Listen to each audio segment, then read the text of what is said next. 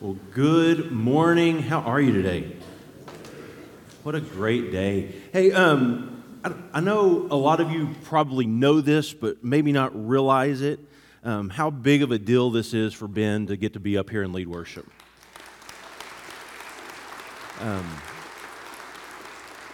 If you know his journey over the last 3 years battling cancer and how a lot of the treatments and things have affected his voice and the surgeries, this is a guy who is very passionate about worship and loves it, and it's been one of those things that for the last several years has been really difficult for him to even be able to sing. So to be up here and to lead us this morning and share with us, I am so grateful and thankful that you were able to do this and that your recovery is happening. So thanks, man. Appreciate it. We're starting a new series today. And this is a series from a story that you have all heard and at least referenced hundreds of times, whether you've been in church your whole life or not. There was a man who had 2 sons. The younger son went to his father and said, "Father, give me my share of the estate." And so the father divided the property between them. Not long after that, the younger son got together all he had, and he set off for a distant country. There he squandered his wealth on wild living. After he had spent everything, there was a severe famine in the land, and he began to be in need. So he went and he hired himself out to a citizen of that country who sent him into his field to feed the pigs. He longed to fill his stomach with the food the pigs were eating, but no one gave him anything. When he came to his senses, he thought, "How many of my father's servants have food to spare, and here I am starving to death? I will set out, and I will go back to my father, and I will say, 'Father, I have sinned against heaven and against you. I am no longer worthy to be called your son. Make me like one of your hired men.'" So he got up and went to his father. While he was still a long way off, his father saw him and was filled with compassion. He ran to him, he threw his arms around him, and he kissed him. The son said, "Father, I have sinned against heaven and against you. I am no longer worthy to be called your son." But his father interrupted. "Quick, bring the best robe and put it on him. Put a ring on his finger and sandals on his feet. Bring the fattened calf and kill it. Let's have a feast and celebrate. For this son of mine was dead and is alive again. He was lost, and now he is found." And so they began to celebrate. Meanwhile, the older brother was out in the field. And when he came near the house, he heard the music and dancing, and he called to one of the servants and asked what was going on. "Your brother has come home," the servant replied. "And your father has killed the fattened calf because he has him back safe and sound." The older brother became angry and refused to go in. So his father went out and pleaded with him. But he answered his father, "Look, all these years I have been slaving for you, and never once have I disobeyed your orders, yet you never even gave me a young goat so that I could celebrate with my friends." But his father replied, "My son, you are always with me, and everything I have is yours. But we had to celebrate and be glad, because this brother of yours was dead and is alive again. He was lost, and he is found." And my guess is it's a story that you have heard because it is echoed through the annals of history. And it has been told and used over and over, but it is a story that leaves me with so many questions. Why does the younger son leave home? Why does the father give him what he asked for, even though he knows it's not good for him? Why does the younger or the older brother not go after the younger brother? Why does the younger brother decide that he needs to work to come home? Why does the older son respond the way he does? What if we've missed the point of Jesus' story entirely? What if it's not a story about a lost son, but rather a story about two lost sons? One son who leaves home and is clearly lost and knows it. Another son who never leaves home and doesn't even realize he's lost. The story leaves me with so many questions. And I want to spend the next several weeks working through the characters that we see in the story, because my assumption is, because this is true for me, as I hear this story, I see myself as so many of the characters.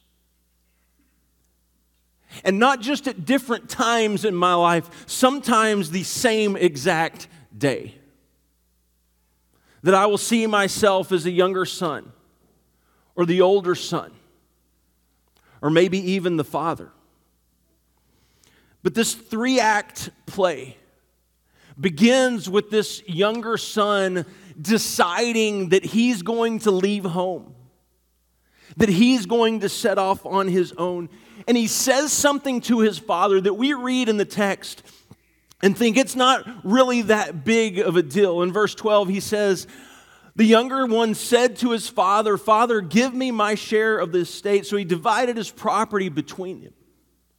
And to us, we read the story and we think that's not that big of a deal. He just asked him for what's rightfully his.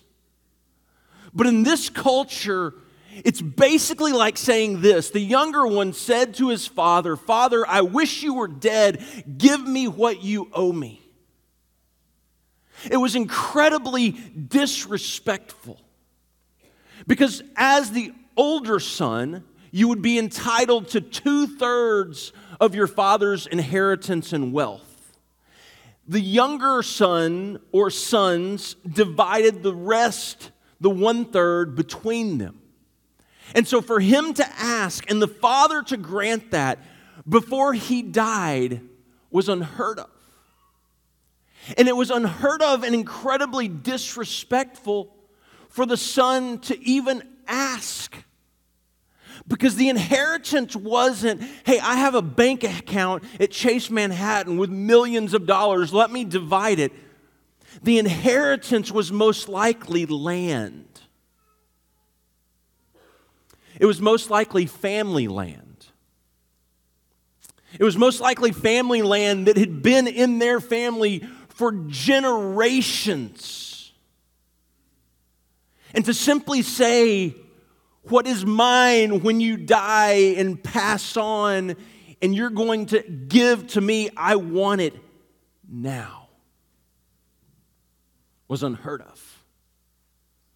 And I've heard commentators and authors write about this question that he asked, and as he asked his father, and even in cultures today, it would be incredibly disrespectful to the point the father would just say to the son, "You are now dead to me.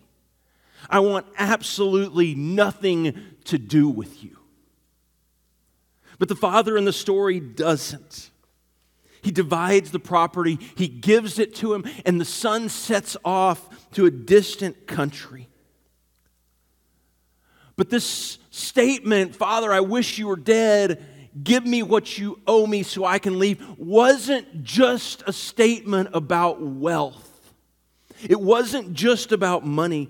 This was a complete rejection of the father.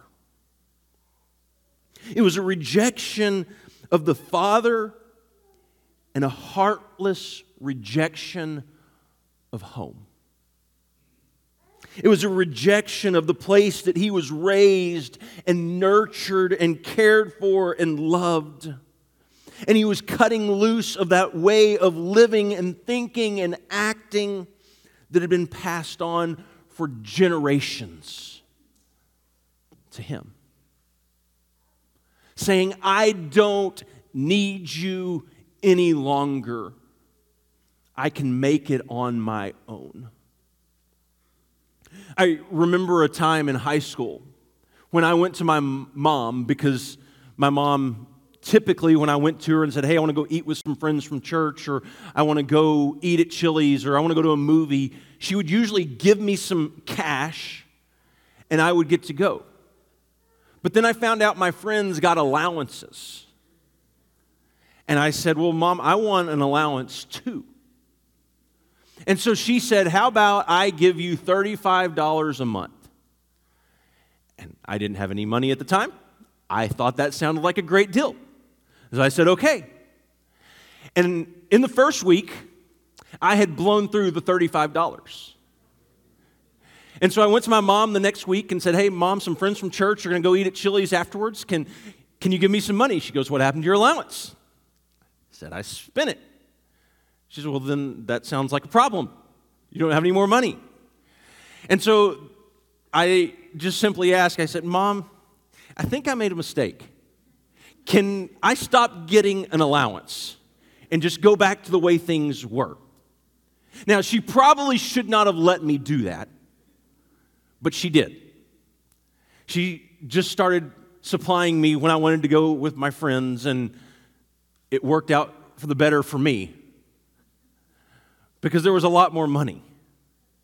But it was funny, I didn't really realize what I had until I no longer had it. I didn't really realize how good I had it until it was not there. The truth of the story is that the younger son does not want the father. He just simply wants what the father has. He doesn't want a relationship with him. And the beauty of the story, which is kind of in disguise, is the father gives him and grants him his request. Because the father realizes that he cannot force his love upon his son. If he truly loves him, he has to give him the choice not to love him back. And so he does. He gives him the freedom to choose. And the son sets off on basically what I would call a self-salvation project. Trying to make his way. Trying to figure out how he's going to live on his own. My guess is all of us have been there. All of us know what it's like. I have no idea why that's scrolling and it's driving me crazy. Thank you. I didn't even know it would do that. I feel like I was trying to make a PowerPoint from 1985. What were we doing? We're preaching in there somewhere. This self-salvation project, how can I save myself? Don't put it back up there. It's fine. How can I save myself? Because all of us have set out on our own. We remember that time. I remember driving away, or my parents driving away. They had dropped me off at college, and they were driving away. And there was kind of this realization, like, I'm kind of on my own. I'm by myself. First time we went home from the hospital with one of our kids, and the doctor was like, hey, you're free to go. Take your child and go. And it was like, by ourselves? Like, we're responsible for this child. And she's turned out okay. Been a good first experiment. But you set out on your own trying to figure this out. And the very last thing you want to do is to hold up your hand and say, wait. I can't do it. I can't make it on my own. See, he's on this road in this self-salvation project, and it's a road to self-discovery. It's a road all of us leave and walk on. Give me what is mine. I don't need your help. I can make it on my own. I deserve it. I will make my own way. You can't tell me what to do. I want to make a name for myself. I decide what's best for me. I'll earn my way back. I'm unworthy to be your son. I am who I say I am. I am free. I'm a servant. I'm helpless. I'm homeless. And this road that he's on, the thing about it is so seductive and alluring, so enticing. But it is a treacherous road. It is a road that you are guaranteed to fail on at some point. It might start off well for you, it might be fine, but I promise you at some point, it is a road that has an end. It is a road where you will find pain and heartache and struggle and hurt. See, it's where we get the name for this story. Prodigal. This prodigal son. And prodigal simply means this: it's recklessly extravagant. There we go. Recklessly extravagant, having spent everything. And that's what the son does. He goes up and it says he squanders his wealth on wild living. And he spent everything. And then he was in need. See, that's the problem on this road. At some point, you're going to be in need. But just like the younger son found, no one gave him anything. See, his longing was so simple. It was simply to have the food that the pigs were eating. But no one would give him anything. And so when he came to his senses, he figured out a plan. But the problem with the plan was it was still on the same road of self-discovery. It was, I'm going to give myself a new identity. I'm not worthy to be my father's son anymore. I've already told him, I wish you were dead. Give me what you owe me. And he did. I cannot be a son. I can't go back and erase what has been done. But maybe my father will let me come and work. And if I work hard enough, for long enough, maybe I could find myself back in his good graces. Of course, not as a son, but maybe as a trusted servant. And so he devises this plan in his head, this homecoming speech, this apology, and he goes back to his father, and he doesn't even get the chance to finish his speech when he's interrupted by the father. And the father tells his servants, quick, bring the very best robe and put it on him. Put a ring on his finger and sandals on his feet. What does the father do? He doesn't welcome him and receive him as a servant. He makes him a son again.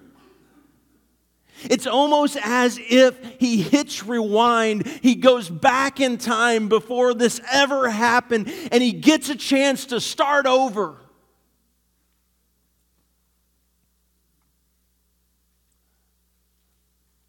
just like the past, is forgotten. But surely the father who's been insulted couldn't welcome him back that easily.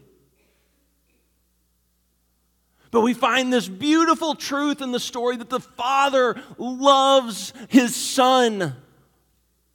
He is crazy about him. He will do anything for him. And all He wants to do is have him back. And as He welcomes him with these words, "For this son of mine."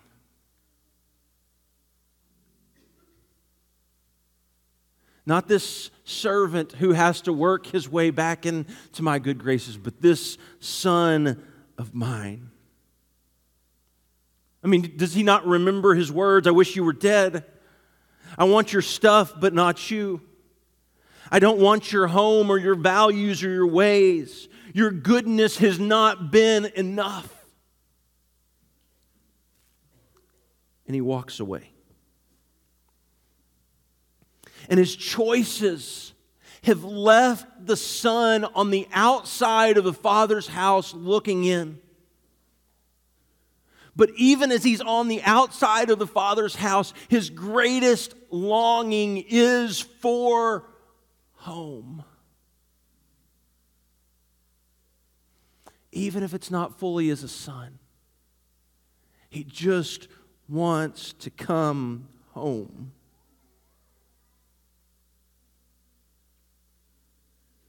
And He embraces him. He doesn't need the speech. He doesn't need the years of work to prove it. He just needs to know that he is my son and I love him. He was dead and he's alive again. He was lost and he's found. See, every one of us have a story that we tell about ourselves. What was the story he tells about himself?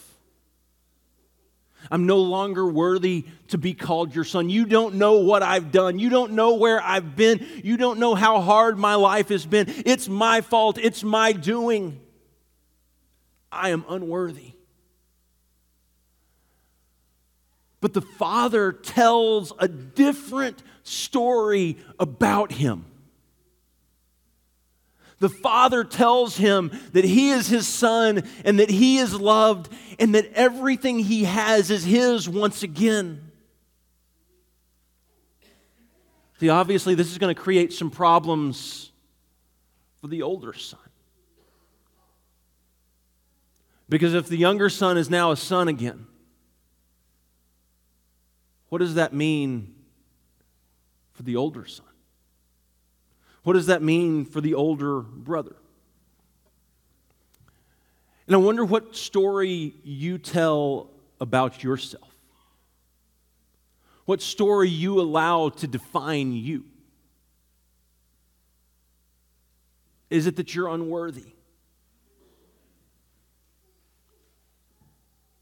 See, because the truth of it is, the truth of the story is he was unworthy. He didn't deserve it. The Father didn't owe him anything. But yet he welcomed him. He allowed him to become a son again. And this story is a part of a bigger story that Jesus is telling.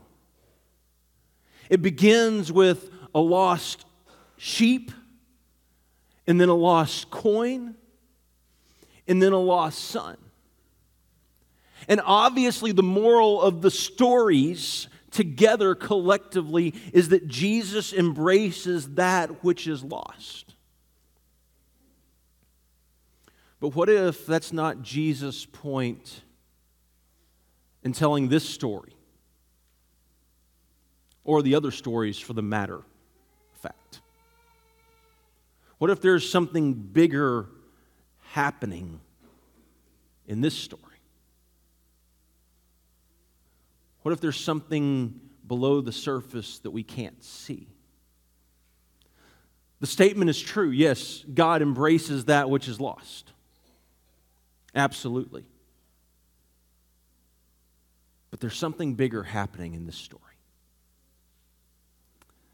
But I think what strikes me most about this story is a simple word. It's humility. The humility that is required for the son to return home.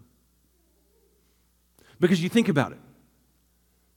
If you set off on your own, the very last thing you want to do is to hold up your hand and say, I need help.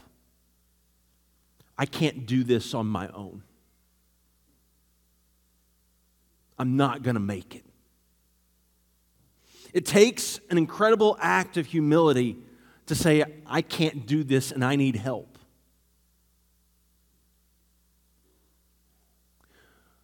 But there is also an incredible amount of humility shown by the Father.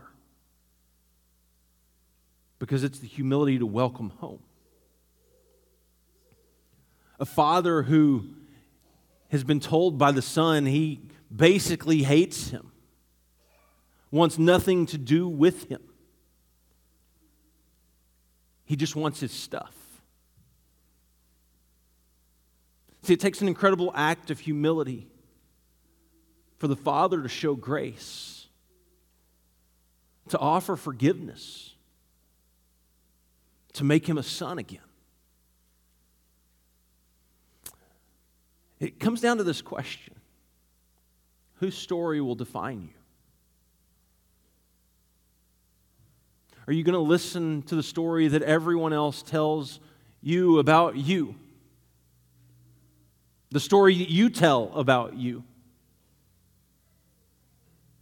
Or you hear the words of the Father? Would you allow that story to define you?